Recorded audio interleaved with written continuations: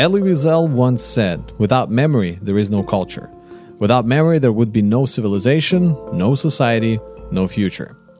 Well, as a nation, this upcoming Monday, we will be remembering those who gave their lives away in their pursuit of peace as they served in the military.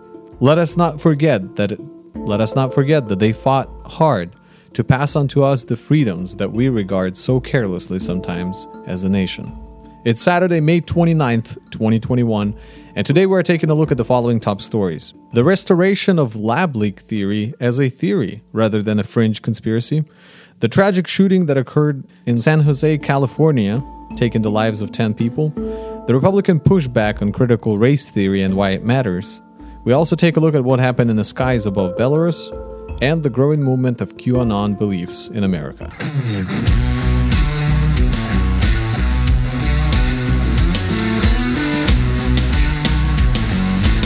Welcome to LifeRing, a podcast where we strive to provide you with a well-rounded review of what is going on in the world between Monday and Friday of this past week. My name is Alex, and I'm joined by my co-navigator, Vadim. Hello. What's up, Vadim? How are you doing? Doing pretty good, but I was thinking about a close personal friend of mine that passed away on this day 5 years ago. Oh, I'm sorry. Yeah, he was a good gorilla. A young guy? Yeah, pretty young. Pretty young, yeah. It's Harambe.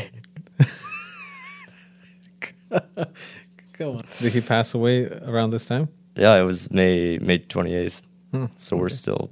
Yeah, well, on this day in history, are you going to be doing anything fun this Memorial weekend? That remains to be seen. I have plans, but who knows how they're going to turn out. What about you?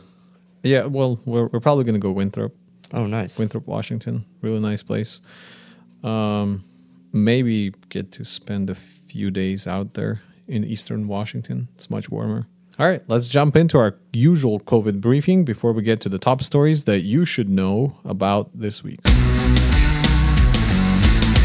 Well, Memorial Weekend is here, and it's that time when United States remembers those who gave their lives away in the pursuit of peace as they served in the military.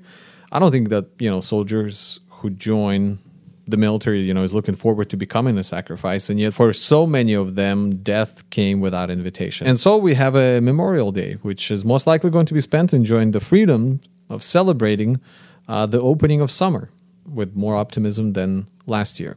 Now, here are the major highlights from the previous week in relation to COVID. As of today, CDC says 40% of population is fully vaccinated. Cases have been going down for the past few weeks now. And in general, it seems like reopening is happening. Some new developments that were announcements that were made by CDC Some new developments were an announcement made by CDC when they said that children at U.S. camps this summer can go without masks most of the time when they are outside. So before, a few months, I think, ago, they were saying that all camps will have to wear masks inside and outside. Now they've changed that, plus the vaccinated people, you could pretty much have the whole camp being unmasked. Now, in the world outside of this country, Japan extended a state of emergency until 1 month before the Olympics. In fact, right now there's a lot of talk going on whether the Olympics will even happen. By the way, India's cases, after reaching its peak on May 8th, have dropped to half of that number to this point. So before it was like 400 per day, now it's to 200 or somewhere there. They've been going down. Then there's Michigan, the state where, this had skyrocketing cases a month ago. Well, the Democrat governor, Gretchen Whitmer, recently came under fire, and rightfully so. So she met with a group of like 13 people in a restaurant. Now, she met with a few people, but then a lot more people showed up, and so they put the tables together. Somebody posted a picture. And the question came up, hold on, so everybody in the state, the rules are that 6 people, no more. And here they are, And so she had to publicly apologize, and she said, quote, "Because we were all vaccinated, we didn't stop to think about it." And then she went on to say, "In retrospect, I should have thought about it. I am human. I made a mistake, and I apologize." So she is added to the gallery of all the officials who have been breaking their own rules. Somebody said maybe we should make a, what's it called? Like take all the politicians who broke their own rules during the pandemic and make a nice coffee table book. Oh, yeah. That'd be fun to flip through. Yeah. See some familiar faces. Right. She's also came under fire because of the trip that she made. Again, when she asked her, what do you call them, constituents of the state not to travel, she traveled to see her father in Florida, I believe. And so she went on this private jet, if I'm not mistaken, which the trip cost $27,000 total, $27,500. So she paid $855 for it. And the remaining bill was footed by the Michigan Transition 2019, a nonprofit organization established to pay for inauguration-related events. And so right now, they're actually looking to charge her criminally for this thing. At least the Republicans are looking into it. Well, because she used money that was out of this fund, right, for her own personal. Also, 2 other staffers, I think, on her team traveled during the time when she told nobody can travel. So much for... showing an example as a leader.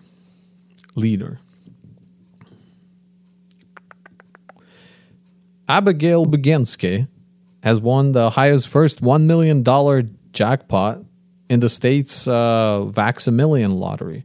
She's 22 years old, works at GE Aviation. She just recently actually moved into the area for the new job and went and got vaccinated. And what do you know? She's the winner of the Ohio's $1 million lottery. A bunch of states now have come up with all sorts of vaccine incentives, and the government has been actually encouraging even businesses to, not too much, but come up with some incentives within reasonable, I guess, limits. Oh yeah, there was who was that was eating the cheeseburger on TV? Was like that the mayor of New York, maybe? Oh yes. Was that him? Yes, yeah. I don't remember that one. You're right.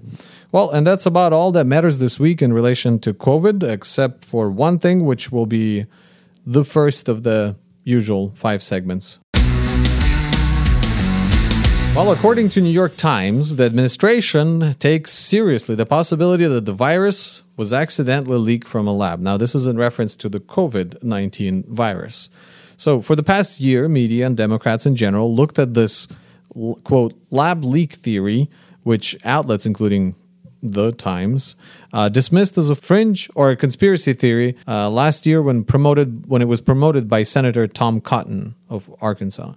And, of course, Trump also spoke of it, calling it the China virus, and so on. So according to Fox News, some reporters have suggested that the fact that the Trump administration pushed the theory last year was part of why it was initially rejected.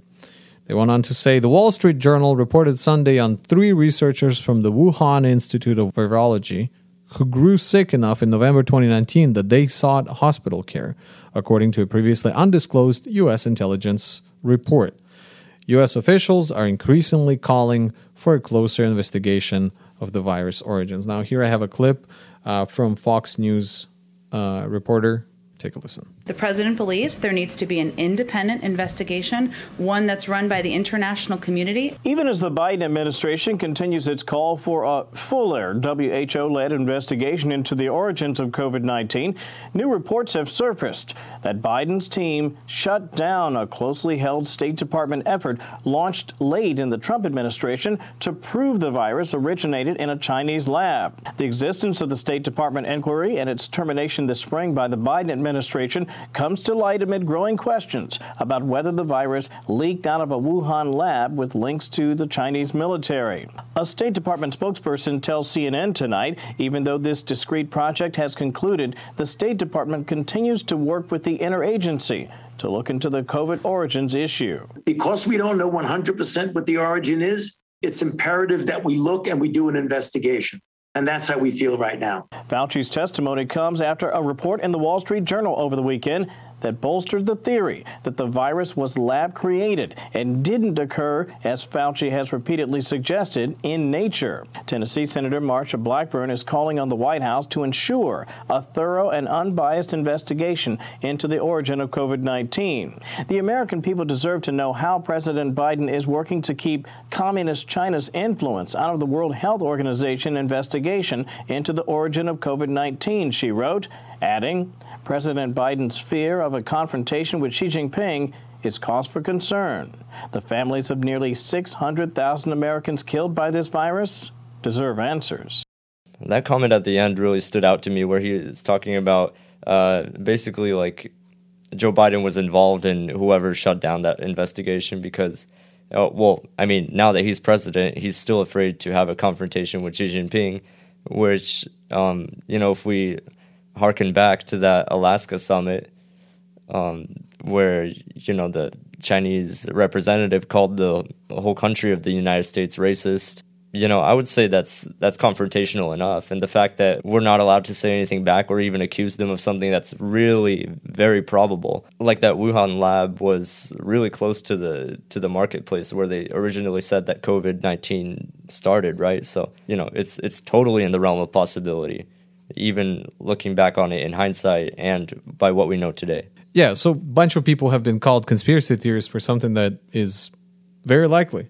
Yeah, it shouldn't have even been, outside of questioning, I guess. Not only that, but racists, xenophobes, any name under the sun.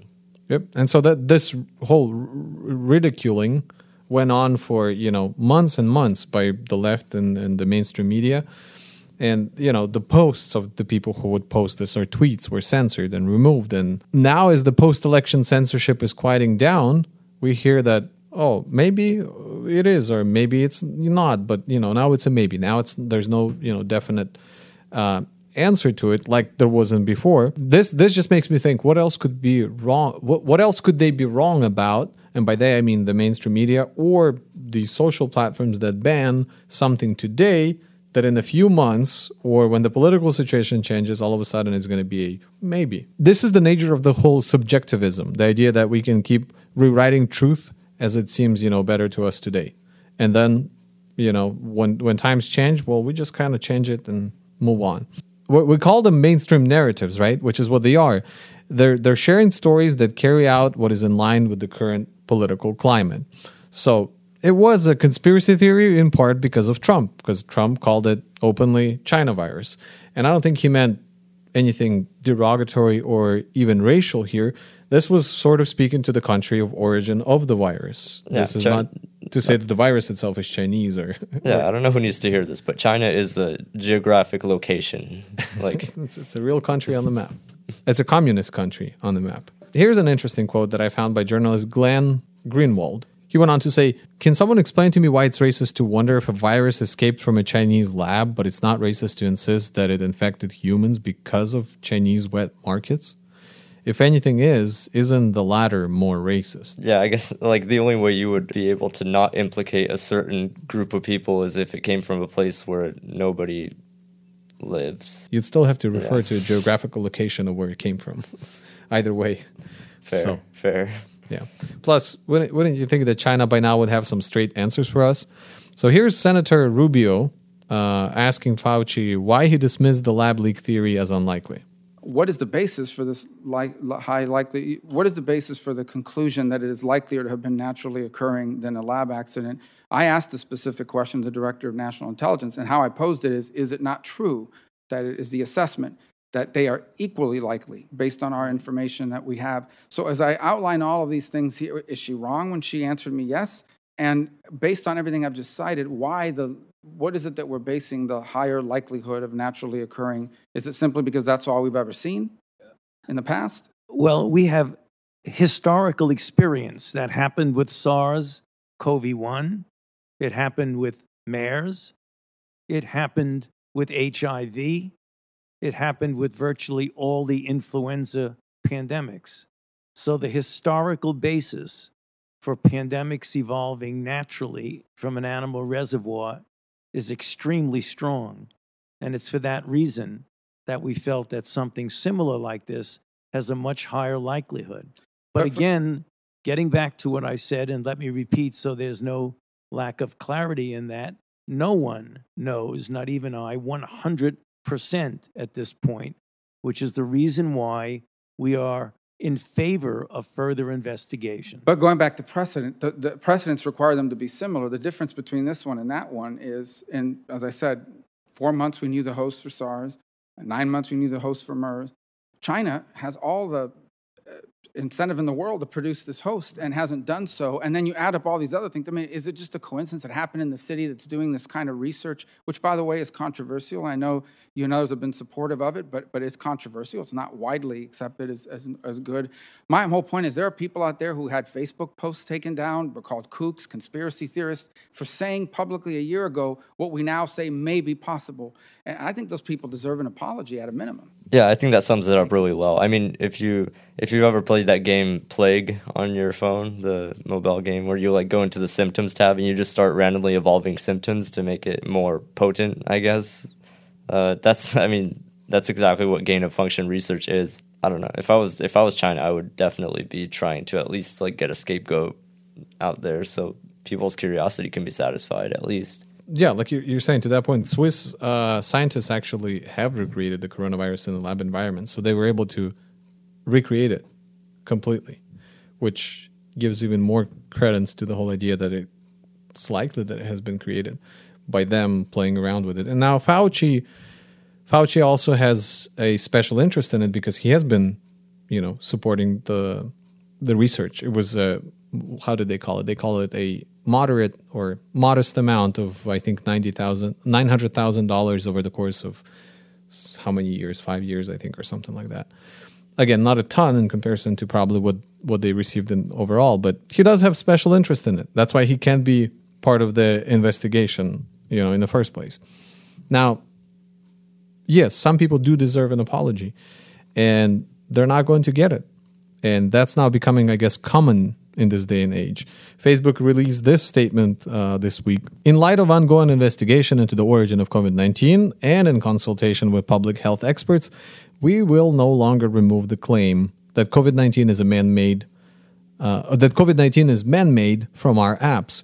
We're continuing to work with health experts to keep pace with the evolving nature of the pandemic and regularly update our policies as new facts and trends emerge.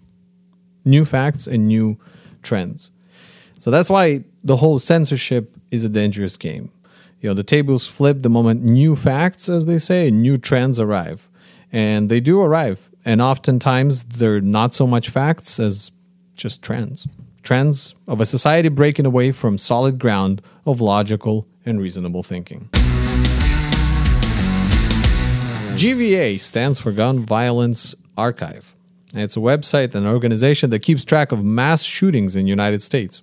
Now, according to them, a mass shooting, for the most part, an American phenomenon. Well, they had defined it as a type of an incident when, quote, a minimum of 4 victims shot, either injured or killed, not including any shooter who may also have been killed or injured in the incident.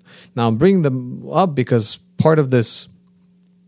because as of this past week, since Saturday, for example, the Saturday of last week, there have been 15 such mass shootings across the United States. Sadly, there have been already 255 this year so far. And if you compare it to the previous year, we had 610. So on average, you get we would usually have, I guess, from 10 to 13, 14 mass shootings. So 15, unfortunately, is not that far away from what we would expect it to be. And yes, it became a sad reality of our lives. Adults dealing with life in the worst way possible by taking lives of other people, oftentimes without any discrimination for age or gender or family status. This week, though, another unusual shooting rocked the nation. So according to Axios, this guy, the shooter, the suspect, 57-year-old Sam Cassidy. He has worked for Valley Transportation Authority in San Jose, California, since at least 2012, according to Public Payroll and Pension Database.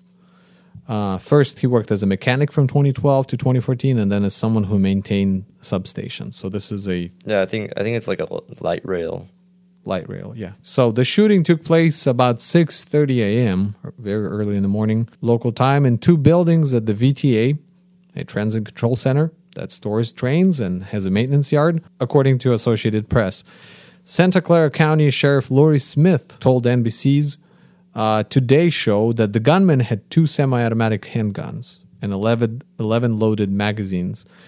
A locker suspected to have belonged to him contained, quote, materials for bombs, detonator cords, the precursors to an explosive. So this guy didn't just come, ready to do what he was about to do. 11 loaded magazines, right? 2 handguns. He also was planning to do some kind of a bomb, I guess, a makeshift bomb. Now, Smith added that the officials are also investigating a fire that started before the shooting in a house that records say belonged to Cassidy, and suggests that he probably set some kind of device to go off at a certain time, probably to coincide with the shooting. Now, Smith told reporters on Wednesday afternoon this week that, quote, when our deputies went through the door, initially he was still firing rounds. And when our deputy saw him, he took his life. So as of now, the report is that 10 people have died. Now, I also read in another article that the gunman targeted certain people and let others go. So he really wasn't... It was a really odd shooting. Yeah, and you mentioned before that like this seems to be like a premeditated, coordinated, almost like an execution. Like I was reading a little bit about his. I guess I watched a video about a news report where they talked about him being like a disgruntled worker at that place, and he just always talked about how much he hated it there. He had some disciplinary issues there as well, but this was very much premeditated. Like it reminds me of like maybe Columbine high school shooting, something like that. Except this wasn't, edgy teenager kids. This was this is a 57-year-old guy. Yeah, like this is a guy that lived life, and you would expect, yeah, terrible. It's a mental problem. It's a reflection of American struggle with the fruits of its culture. I mean, these are the people who are, seen the cultural revolution, unfold. And so the amount of violence that has been promoted in songs, movies, games, it's all having effect, on those who never got a grasp on what it means to have self-control. And this is just one of those examples. They allowed the image of violence to take over their thinking.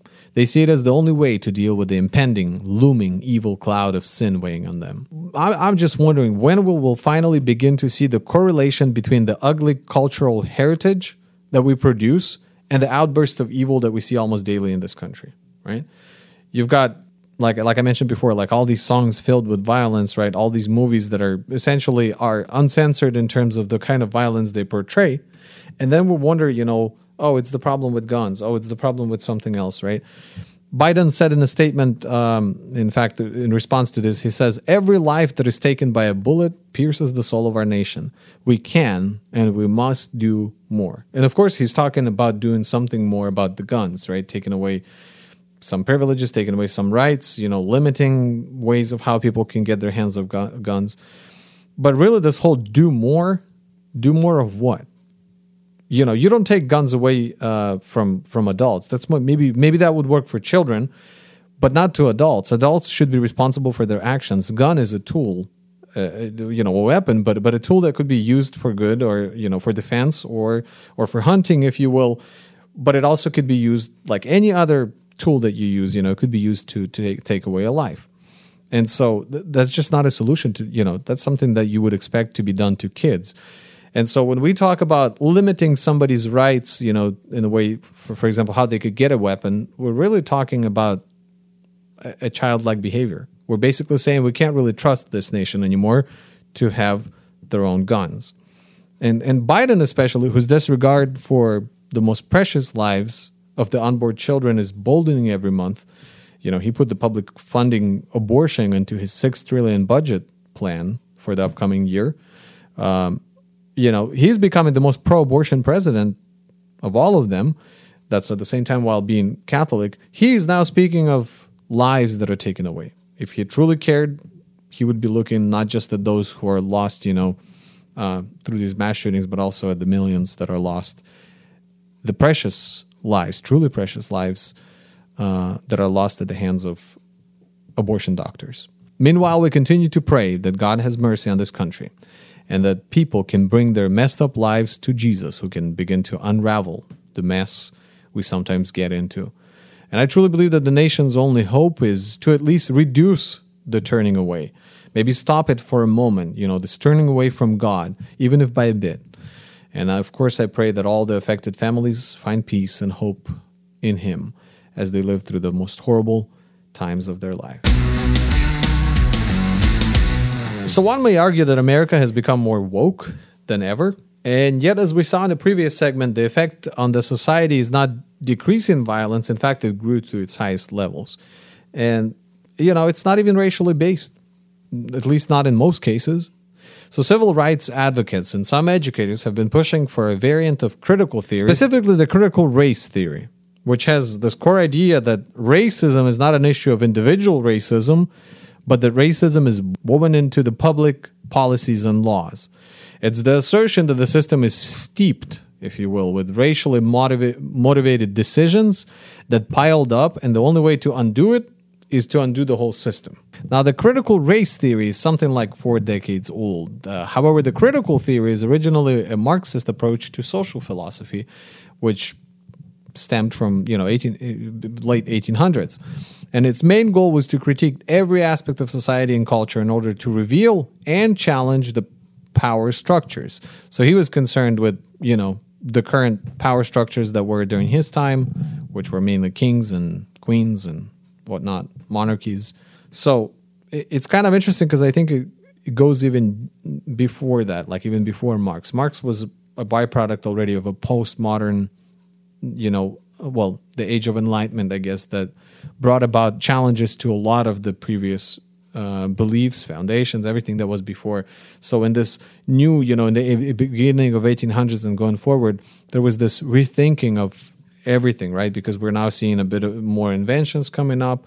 This was heading into the technological progress age. For the past, couple hundred years, there was this interest in science and rethinking the world as we know it. And so it's all, leading from that time, and then it's built into, Karl Marx coming up. Let's rethink everything, let's rethink the world as we know it. And of course, a lot of his ideas were out there. They were like utopian, meaning there was no basis for it. Like he never seen any of these ideas play out anywhere.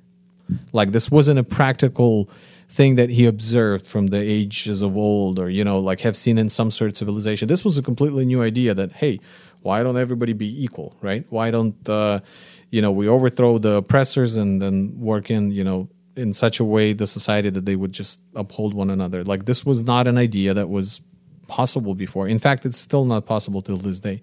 And I don't think it ever will be. I don't know.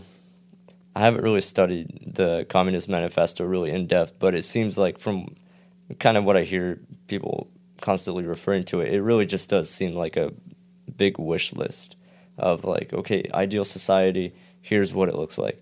And so I think that, kind of like with a lot of progressive stuff we see in our time, that just the novelty of it drew so much people in thinking like, oh, okay, like this is new, that means it's progress. And I get it. People were probably fed up with the kings and, at that time and with this whole system, and they thought, man, we've been having this thing for so long. It's about time to shake it up. But because it's novel and new and interesting doesn't mean that it holds water. And so if we look at it, the whole development, I guess, over the past, let's say 100 years, we've seen a rise of postmodern philosophy. And one of the tenets of postmodernism is deconstruction, where you tear down what previously has been established. It'd be institutions, ideas, beliefs, and all of it under the guise that there is no historical objectivity. And since history itself is subjective, inherently then so are the values and ideas that so-called progressives brought. And so critical race theory aims at separating everything, I guess, in social classes and showing the tension and conflict between those social classes. It's the words that you've probably heard, such as intersectionality, where some have moral authority to speak the truth since they are oppressed. It's the excused moral accountability of the oppressed people since they are oppressed, thus they, can morally now be on a higher ground than you. It's when speaking against the oppressed people would be, called racism, or, you're oppressing them or you're oppressing their ideas.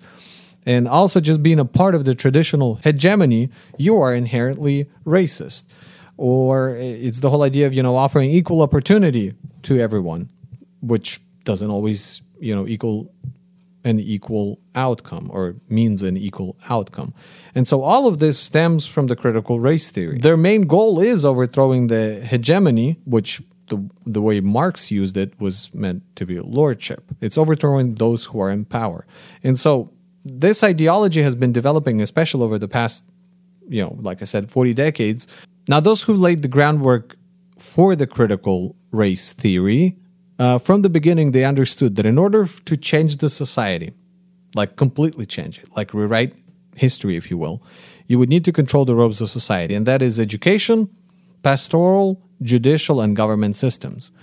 And their goal was to, penetrate and come into each of these areas and affect them from the inside out, which is what have been seen, in our education system and in the religion, in the sphere of religion, and also in our courts and government.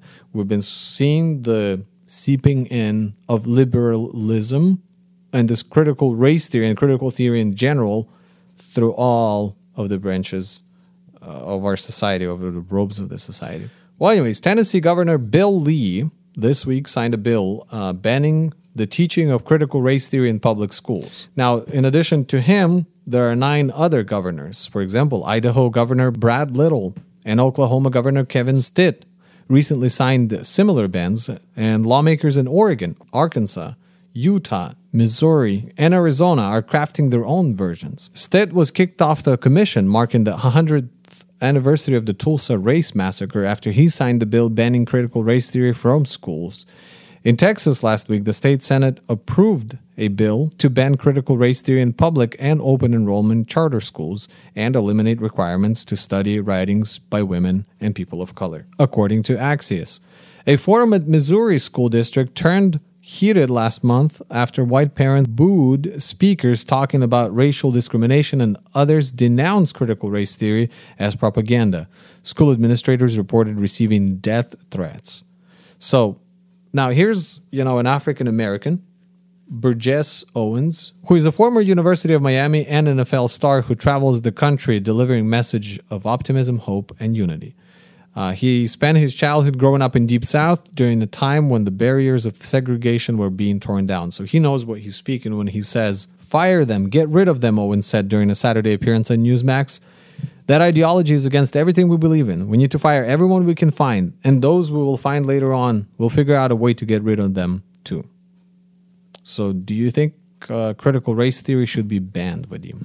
You think about the implications of it, right? So if we can tie it back to the previous story we covered, where you talk about, at what point are we going to make the connection between, a perverse cultural heritage and then explosions of evil, and just these great manifestations of evil, you could say, well, how are we supposed to make that correlation if we can't agree what evil is? And so I think that we need to have a solid foundation of that has moral objective truth, where we can at least agree on these really elementary things. That being said, there's also the question of the actual content of this critical race theory. There's a question of, difference between depiction and difference between exploitation. So you can have depictions of, historical racial oppression, and then you could have exploitation. So you can have, we study slavery, so we make sure it never happens again. But we also, show graphic images of slavery and hold it over people's heads, whether or not we could say for sure if they have a heritage in that. And, you're judging essentially by the color of the white person's skin. And so I think that's an important contention to make. But should it be banned? Well, should we ban people from majoring in Klingon? Should we ban people from majoring in underwater basket weaving? I think people just need to understand that it's silly, and then it'll disappear. Yeah, I think I agree with that, because I think if we start banning things, it could go both ways. And, I guess... Yeah, there could be such a big emotional reaction that it actually propagates the theory even more. Yeah, and it reminds me, I guess, of the theory of evolution, right? At some point, this was a question of like, oh, no, they're bringing, evolution theory into schools, right? Well, at first it was brought on as a theory, and now it became, mainstream. And so I guess you could compare it to that and be like, well, it shouldn't be banned, but it should be taught as a theory, because that's what it is. It's a theory. Now, I also don't think it should be taught as the truth or the way to look at the world, especially to the youngest children, right? We should definitely talk about racism, but not from a critical race theory perspective where everything is seeped with racism, institutional racism and so on. That's different than teaching little children to understand individual racism, which is, I think, because children are not going to be affecting the system not until they're out of high school, college. So yeah, maybe later on it would make sense to introduce them to the theory if they want to. You can take a class in critical race theory if you're so inclined, but shouldn't be part of a fundament, like your basics, I guess. And this whole, ideology is divisive. It's reverse segregation, if you will, especially the further it develops. It's white shaming, it's reparations, white privilege, And then we talk about blacks who are oppressed or are failing because of white people, rather than looking at the real issues of family statistics for black families and how they've changed in the past 40 years, or evaluating the effects of racial selection for education placement rather than merit or, academic achievement, or the democratic laws that on the surface seem to offer help to black communities while in reality keeps them locked into poverty and holding on to the government's checks. Or the effect, for example, of the culture. Just listen to the most popular rap songs filled with violence, hate, sex, infidelity, and all sorts of filth. Those are the areas we probably should focus and study, and if we truly want to help, let's say black community, for example, or for that matter, any minority, community that is struggling in the United States, with crime or poverty, for that matter. So as a result, humanity, comes up with any excuses to shift the blame elsewhere rather than to admit the sinfulness of human nature. And because to admit is to admit that we need a solution beyond ourselves. And that in turn means inviting Jesus to be the Lord of our lives. And so they keep going on in hopes of building up the utopia that lives on only in their minds of these theorists, trying to find the excuse in something else. Meanwhile, at least in these 9 states led by Republican governors, they are taking a stand to not allow this ideology to become the only way to think. Welcome to the lightning round, where we go through some of the main headlines on our cutting room floor and cover them briefly. U.S. Secretary of State Antony Blinken has shown up in Egypt to claim some credit for making progress in boosting the Gaza truce. Good for him. I was wondering if, it was just a symbolical, I guess, arrival of U.S. after the bullies already kind of, not bullies, after the fight broke. After the fighting quieted down. That's what it's called. In the world of political news, President Biden and Russian President Vladimir Putin will meet in Geneva, Switzerland, on June 16th for their first in-person summit. The White House announced on Tuesday, according to Axios. They say the highly anticipated summit offers an early test of Biden's administration goal of holding Russia accountable for its abuses while seeking a more, quote, stable and, quote, predictable relationship. Obviously, there's tensions between U.S. and Russia. Biden, not too long ago, said in an interview that he believes that Putin is a killer. He was kind of coerced into saying that by the interviewer, I think. Well, he didn't say that of his own accord. So he said it nevertheless, and it prompted Moscow to recall its ambassadors to the U.S. And then, of course, the Biden administration has imposed sanctions on Russia for election interference in the attempted poisoning of Alexei Navalny and the SolarWinds hack of federal agencies and the occupation of Crimea, to add to the list. So they still have those sanctions. Now, despite the tensions, this article goes on to say, both governments have expressed interest in cooperating on areas of mutual interest like climate change and arms control. Now, it's interesting at the bottom here, they mention also flashback at a now infamous summit in Helsinki in July 2018. Oh, and here on our own soil here, the Senate failed to reach the 60 votes necessary to advance bill creating a bipartisan commission to investigate the January 6 Capitol riots, voting 54-35 as Republicans invoked the first legislative filibuster of the Biden presidency. So this is the 9/11 style commission to investigate the Capitol riots. And the Republicans said, we mentioned this last week, but the Republicans said that they would support it only if all the other protesters would be included in this investigation. Otherwise, it's just one-sided partisan investigation. A senior official on the National Security Council, on his way to his car after work, he was walking and he began to hear ringing in his ears. His body went numb. He had trouble controlling the movement of his legs and his fingers. He eventually was able to get himself to the hospital by calling a taxi. He was in no condition to drive, but the doctors were at a complete loss of what happened to him. They suspect that he suffered from a, quote, massive migraine with aura. And so this brings up questions, about the Havana syndrome that you would hear about a lot during the Cuban crisis. And so now another mystery phenomenon. That's right. I'm looking forward to Tuesday because that's when the report will be released that's when the report will be released on the UAPs, which if the government... There were some new ones. The radar detection system from one of the Navy ships showed like 14 UAPs like surrounding the vessel. Yeah. So if it's government, right, that's going to be unique to... I mean, I guess how much will they be able to disclose? But my point is that it's not surprising. If we have that kind of technology flying around, what prevents some other government or even our own government to have technology that does what you're describing? Now, Texas is poised to remove one of its major gun restrictions after lawmakers approved allowing people to carry handguns without a license and the background check and training that go with it. Republican-dominated legislature approved the measure on Monday, sending it to Governor Greg Abbott, who said he will sign it despite the objections of law enforcement groups who say it would endanger the public and police. But yeah, Texas turns out actually, in Texas you needed a license for both open carry and concealed carry. So this is going to be interesting. Because here in Washington, you do need to get a permit for concealed carry, but you can open carry, whatever gun you want to carry. Does that mean there's already a whole bunch of states that have this? Right, yeah. The constitutional carry is considered the one where I guess this is what they're going towards too, is constitutional carry. Right. The housing market is still on fire pretty much everywhere, but there are signs that it's starting to cool, if for no other reason that there just aren't enough houses to buy. Home prices in March grew more than 13% from a year earlier, the highest rate since late 2005.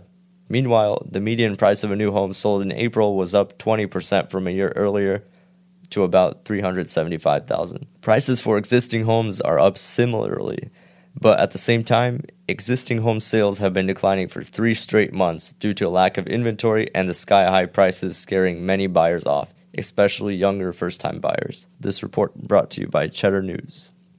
Yeah, so a ton of millennials are jumping into the market, realizing that, hey, maybe it is time to buy. I'm one of them, and we've been actually jumping into the market for quite a while, thinking, man, it's too high of prices. Well, they just kept rising. At this point, we're considering building.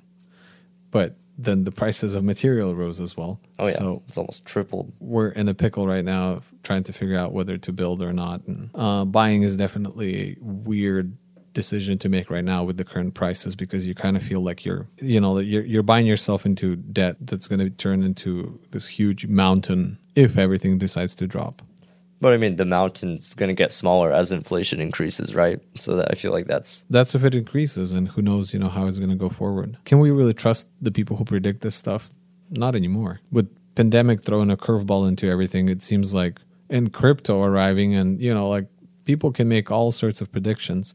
Yeah, it's going to crash. No, it's going to keep going up. I mean, definitely historically, right? There's always been an incline or increase in house values and land value, and in general, the cost of living just keeps going up and up and up. So yeah, 20 years down the road, it will make sense. But in the near future, it's a gamble. So in Florida, students were angered after 80 yearbook photos of female students were altered to mask cleavage. So basically, this is interesting because they went, took pictures, the students did.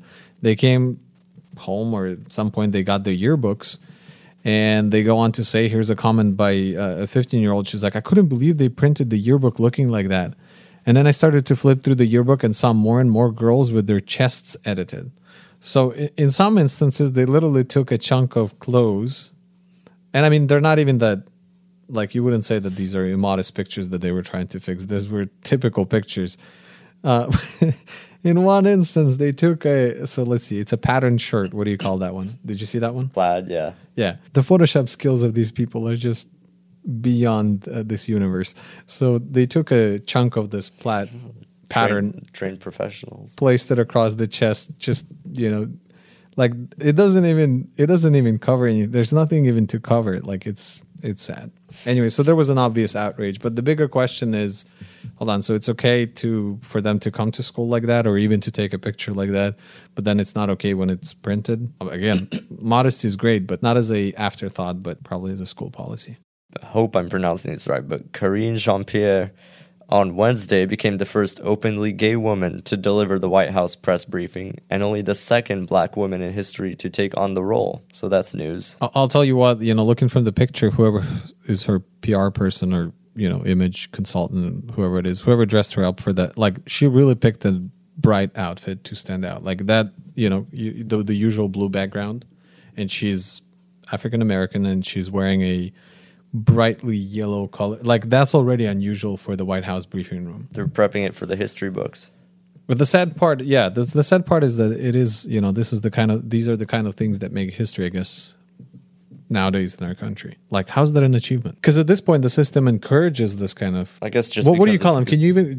It's not an achievement, I guess, so much as... I mean, obviously, nobody did anything to warrant that, but, I guess it's just like a milestone. In the world of Christian persecution, sad news came out of Nigeria. According to a new report published this week by Inter-Society, a Nigerian civil rights group, at least 1,470 Nigerian Christians have been killed because of their faith so far this year, with up to 2,200 more being kidnapped. This is according to TNC News. Now, those are big numbers. So think about it, 1,470 people already so far this year. Like, we talk about persecution in China or, in Asian countries or, in Middle East, but this is unparalleled numbers. Like, these are comparison, like, for example, they're saying that the 1,470 Christian deaths in 4 months is the highest numbers recorded since 2014. And it specifically surpassed the total number of Christians killed in 2019, which was estimated by the Open Doors to be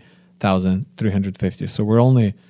4 months in, and it's 1,470 people. To wrap your head around it, like, this is a size of, I don't know, good 4 or 5 churches, typical churches in America, would be completely wiped out, right? These are brothers and sisters suffering for faith today. And if you compare it to the numbers of the people that have been killed during, the whole reign of Roman Empire, like from when Jesus left to all the way to 325 AD, you have about 2 million people. That comes out to be 7,000 per year. It's kind of interesting because if you probably add up all the people who are being killed and suffering, for faith around the world, you wouldn't be far away from the numbers from the Roman Empire. There's a world watch list, basically, of countries where it's the most difficult to be a Christian. Nigeria has broken into the top 10 and, it's number 9, whereas last year it was number 12. It's one of those countries where these issues, they run really deep. There's issues with Muslims in the north and obviously tribal conflict and things like that. Now, according to Cheddar News, Microsoft's president is warning that lawmakers have to step up the regulations of artificial intelligence, saying that George Orwell's dystopian novel 1984, quote, could come to pass in 2024. End quote. If measures aren't taken to protect the public. In a new BBC documentary, Brad Smith of Microsoft explains how AI is now advancing so quickly that the technology is reaching a point where policy would be difficult to implement. Former Google CEO Eric Schmidt has also been warning that China is quickly catching up to the US when it comes to AI, calling it a national emergency. This is interesting because we're living in a world where AI is all over now. And AI is given more and more, decisions to make in our life from a technological standpoint. Our reliance on technology is not going to go without consequence. Like, it's gradually. Every year we're getting more and more used to relying on the data, being supplied to us or confirmed to us by AI without even realizing it. There will come a time when we're, going to be tested and we'll realize how much we depend on it. Or mind you, this is president of Microsoft that's saying this. And CEO of Google, so. Elon Musk says it's okay. The government of China likes to host these kind of ultra-marathon events. There's a track in northwest China that was very remote. It's 100 kilometers long, about 3,000 meters above sea level. And unfortunately, everyone who was competing got trapped in some extreme weather, and 21 runners died. So apparently, randomly, the weather just turned really bad within minutes, I suppose, right? This is what they were saying. And again, they didn't foresee this with all of their technology and with all of their AI that they have. And yeah, I mean, apparently there was, so among those who died was actually a famous Paralympian, Huang Ganjun, who was deaf and mute. This was obviously an egregious oversight by the organizers of the event. That's really sad. So it looks like 6 runners were rescued by a local shepherd who sheltered them in the nearby cave, including at least one unconscious man whom he carried in from the track. The shepherd, the Zhu Qiming, has been hailed as national hero for saving their lives. And that'll do it for the lightning round. And welcome back to the show. If you're standing, I would recommend that you would find a seat, because as with any of our international stories, it needs a lot of background. So the country of Belarus has been in the international news quite a bit as of this week, which is very unusual. I say it's unusual because if you're a layman on the world's geopolitical stage, Belarus doesn't really stand out from the crowd of post-Soviet nations. We have countries like Slovenia or Turkmenistan or Moldova, or I'm having a hard time even singling out their names. Belarus has a population of 9 million, which is less than our state of Washington. They produce a lot of fertilizer for export, and the president, Alexander Lukashenko, has been in power for nearly 30 years. Generally, they're considered as close to a puppet state of Russia as you can get. When Belarus became, in quotes, independent, Lukashenko kind of just remained in power, and he runs a tight ship with the philosophy, if it ain't broke, why fix it? And if you don't like it, you're welcome to stop talking. But because he keeps his head down, doesn't contradict Russian leadership, and he doesn't have any, grandiose world takeover schemes. On a side note, if you want to look up Boris Yeltsin and how Lukashenko almost got him to hand over control of Russia in the late 90s, that's an interesting story. But aside from that, he doesn't attract as much attention from rights activists as, for example, the leader of North Korea. And you might think, hey, that comparison was a little out of left field. But here's what trended in the news this week. There's been a surge of anti-government protests in Belarus since August of last year. Because the state controls the media and independent journalists are watched closely, the opposition leaders use the messaging app Telegram to organize and coordinate demonstrations, also to report on police mistreatment and arrests. So the media activists that use the Telegram app, this is the sort of unregulated rebel journalism. Some of these users, they have hundreds of thousands of subscribers. Understandably, most of it is kept quiet by the state-controlled media. Any journalists found reporting at these demonstrations without a license from the state are treated as protesters, and they're fair game for beatings and arrests. There have been regular protests about the most recent Belarus election. So in this kind of surprise upset victory, Lukashenko won his 6th consecutive term. According to foreign news sources, nearly 35,000 people have been detained since the protests began 10 months ago. One of the most prominent leaders of this opposition is 26-year-old Roman Protasevich. He is one of the country's top media activists. So this man was on a flight to Lithuania, flying with Ryanair, when the pilot received a call from a Belarus control tower that there was threat of a bomb on board and the plane had to land immediately. And so a Belarus military plane, for the plane nerds, it was a MiG-29 fighter jet.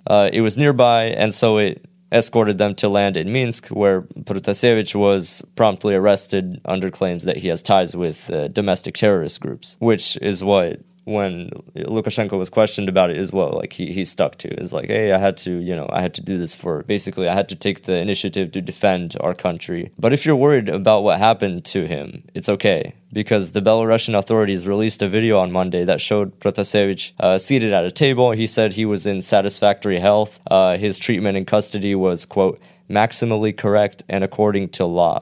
So this is what drew the North Korea comparison earlier. Yeah, I was looking at the video, and it's interesting because he's sitting there. I mean, he has no emotion on his face at all. It's literally like he just memorized the whole thing, and he just says it from beginning to end, no emotions.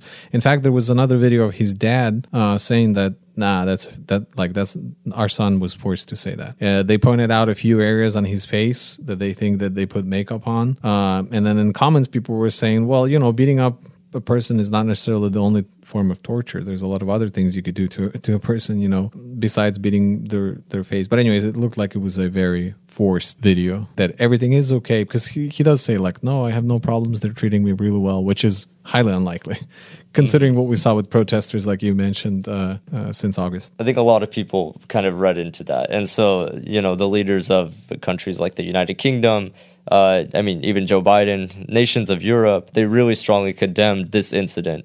And not only did they stop all international flights to Belarusian airports, there's talks of other sanctions, even suspension of energy pipelines. Obviously behind this is calls for the release of this guy, Roman Protasevich. And so diplomats of Russia and Belarus, Lukashenko himself came out and said that this is Western interest groups meddling in our affairs. This is a intentional provocation, and they're spreading anti-Russian rhetoric. That's a big mess because we see these sanctions happening, but these sanctions could just push Belarus into more dependency on Russia. And I think a lot of the reason why that nation is the way it is because of kind of these anti-Western attitudes. So it's the EU that closed the airspace, right, above them? Yeah. In general, I don't think this is going to hurt Belarus. You said they're exporting what previously? It's like a chemical that's found in fertilizers. Well, the thing is, all these sanctions, they could push Belarus closer to Russia, more dependency on Russia, which it could push them more towards Russia, but I think it's meant to just bring the conflict to a breaking point and swing it one way or the other. If the EU is closing the airspace for them to travel to their countries, that's kind of a huge step, right? So you would expect probably some kind of reaction, I guess, pretty soon here because people would need to travel. But then Belarus right now is facing tough times in terms of political future of the country, because a lot of the Belarusians said that this is now going out of control, like you said. The surprise election, don't think so, right? And so a lot of people are hitting the streets. And I think that this might be the European Union to kind of push the conflict to its breaking point, if you will. On the other hand, like you mentioned, it could be that they will just now lean more towards into Russia, right? Now, Belarus I don't think it's that greatly dependent on the European Union to continue its livelihood. I'm just knowing Russian people, Slavic people, they're pretty well sustained. It might affect the economy a little bit. But outside of that, they're going to continue to live on like they've done for years and years, regardless of what was going on in the Soviet Union in general. Yeah, so you're right. In that, Belarus really does remain kind of a snapshot in time of your typical kind of post-Soviet Eastern Bloc nation. Belarus, as we've seen, is kind of a black hole for freedom of press, freedom of expression, as long as obviously you're aligned with the political leanings of whoever's in power. And obviously, it's only been one person so far. So the fact that opposition leaders and independent media are not given a voice means that the president or whoever's in control of the president has nearly absolute control. I don't know too much about the political machinations that have been going on in Belarus since the fall of the Soviet Union, but from what I picked up from casual conversations among Slavic people living in the U.S., Lukashenko is seen as someone who is, he's a little bit eccentric, but in kind of a harmless, jovial way. I don't know if we can judge the political state of a country based on, one guy's personality. But, people did it with Trump. One instance, I guess, to bring up an example, it's anecdotal, but, it comes to mind when the pandemic lockdowns were beginning kind of across the continent, across the world. Lukashenko gave a statement on television kind of playing down the virus, saying that, hey, if all the people were hard at work in the fields, driving tractors instead of watching TV, then the country could avoid all this panic about the virus. The fields will heal you and the tractors will heal you.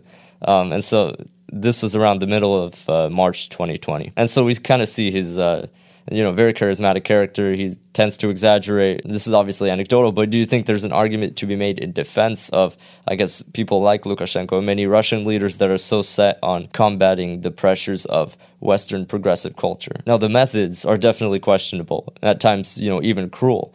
But they obviously see themselves as more of an isolated civilization state that plays by their own rules rather than being exemplary members of this international community. Is it a just cause or only selfish gain? I think that Western civilization in general is arrogant in its thinking that, we're the apex of social evolution, I guess. Western philosophy tends to place itself at the very top. And because of that, it thinks that everybody needs our democracy. All these countries, and while there could be some benefit, there's obviously a lot of garbage that comes along with the Western thought. And so, yeah, in a sense, these guys are standing up, for their traditions, for their traditional values, for what their countries are. They don't need to be a, upgraded version of Russia or, by American standards, let's say, or Belarus, but they can upgrade in their own way, if you will. And there's some truth, I guess, to the fact that traditions, define you. Culture defines you. And so if you start altering it, you're altering what this country will be in the future. But the questionable part of their methods, or maybe, I wouldn't put too much trust in the Russian leaders, because just as the Western might be arrogant in their beliefs, the Russian people, on the other hand, or Slavic people, might, a lot of them are corrupt.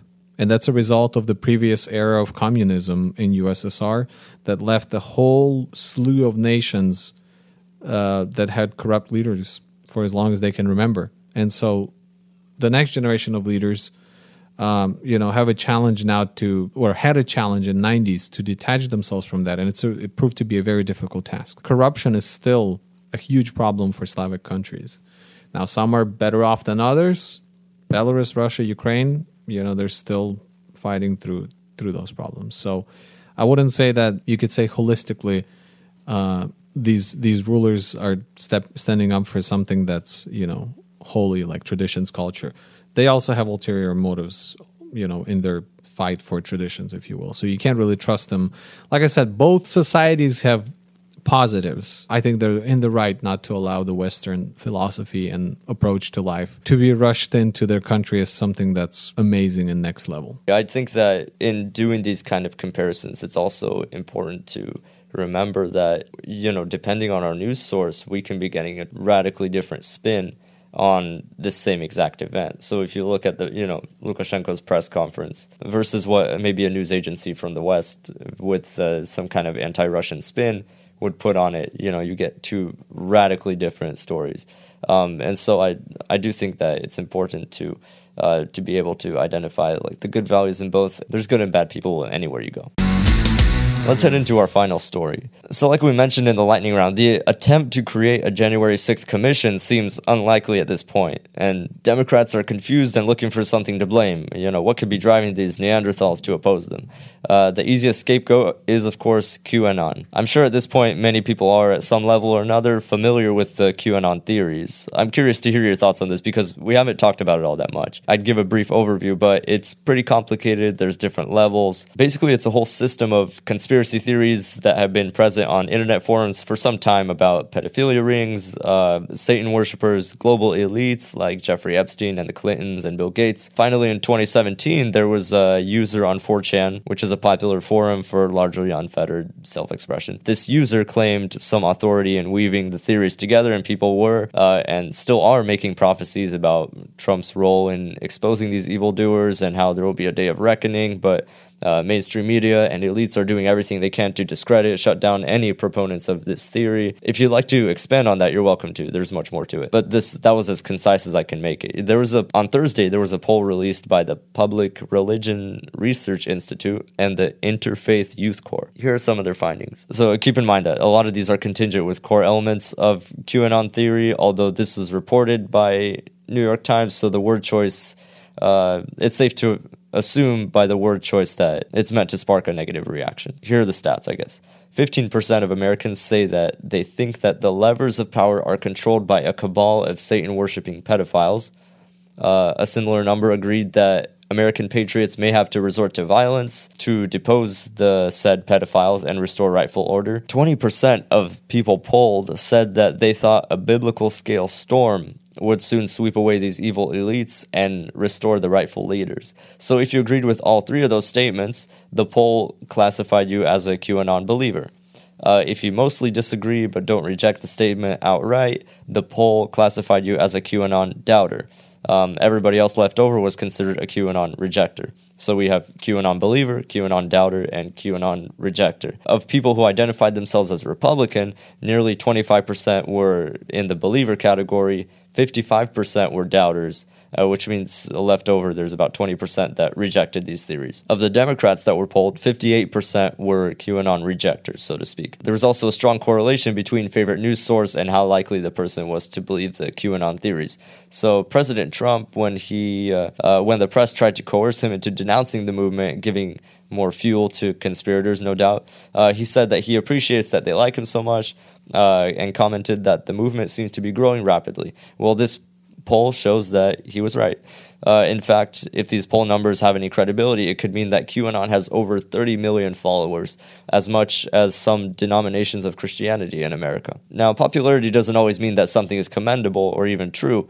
There's two pastors from North Carolina, California, that have spoken out against QAnon. Ben Marsh and James Kendall have made calls for their congregations to stick to the teachings of the Bible and not let false teachers lead them astray. Obviously, there are many more pastors that teach a different message, saying things like, there's a demonic hedge of protection around Joe Biden, or making predictions about elections being overturned, or calling COVID-19 a hoax. This doesn't make them specifically QAnon believers, but many of the same lines of thought run through the theories from QAnon. So, I mean, if there's anything I skipped that you wanted to bring up, what is your opinion on QAnon popularity, or some of the best arguments for or against it? Okay, so I'm not very familiar with the QAnon, like the whole, I guess the whole, I don't know the doctrine of QAnon. I know that it's been very prevalent throughout Trump's presidency, right? These hints that they keep dropping in Q messages or Q posts or whatever they call them. Q drops. Q drops, right? They're very cryptid. They've got like, you have to have layers of lingo to understand what they're talking about. And they're not very predictive or prophesying in any way. They're just merely usually reflect some kind of foreknown, I guess, news that will be released or something. Or sometimes they play off of something in the past. It was just another conspiracist, another conspiracy, I guess, angle, if you will. Just like journalism has multiple channels, this was just one of the channels for conspiracy.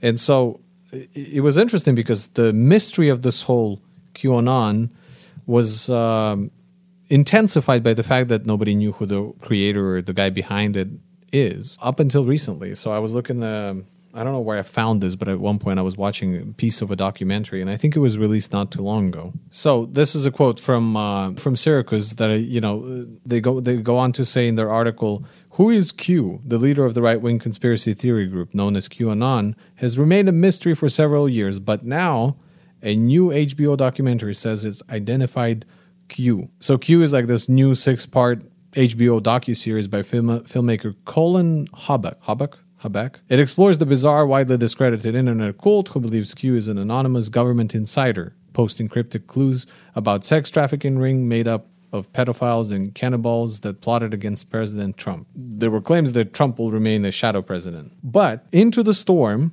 as the name of this, documentary that the HBO released, names Q as Ron Watkins, the son of 8chan founder Jim Watkins. There's this video where the journalist, the investigator who's been trying to track down who the Q is, speaks to the admin or moderator of the Q board or Q, whatever it's called, right? And he's speaking to him in a video, and he's like, and there comes a moment where he slips up, and instead of speaking in, I guess, third person about the Q guy, the main Q guy, he slips and says it from a first person perspective.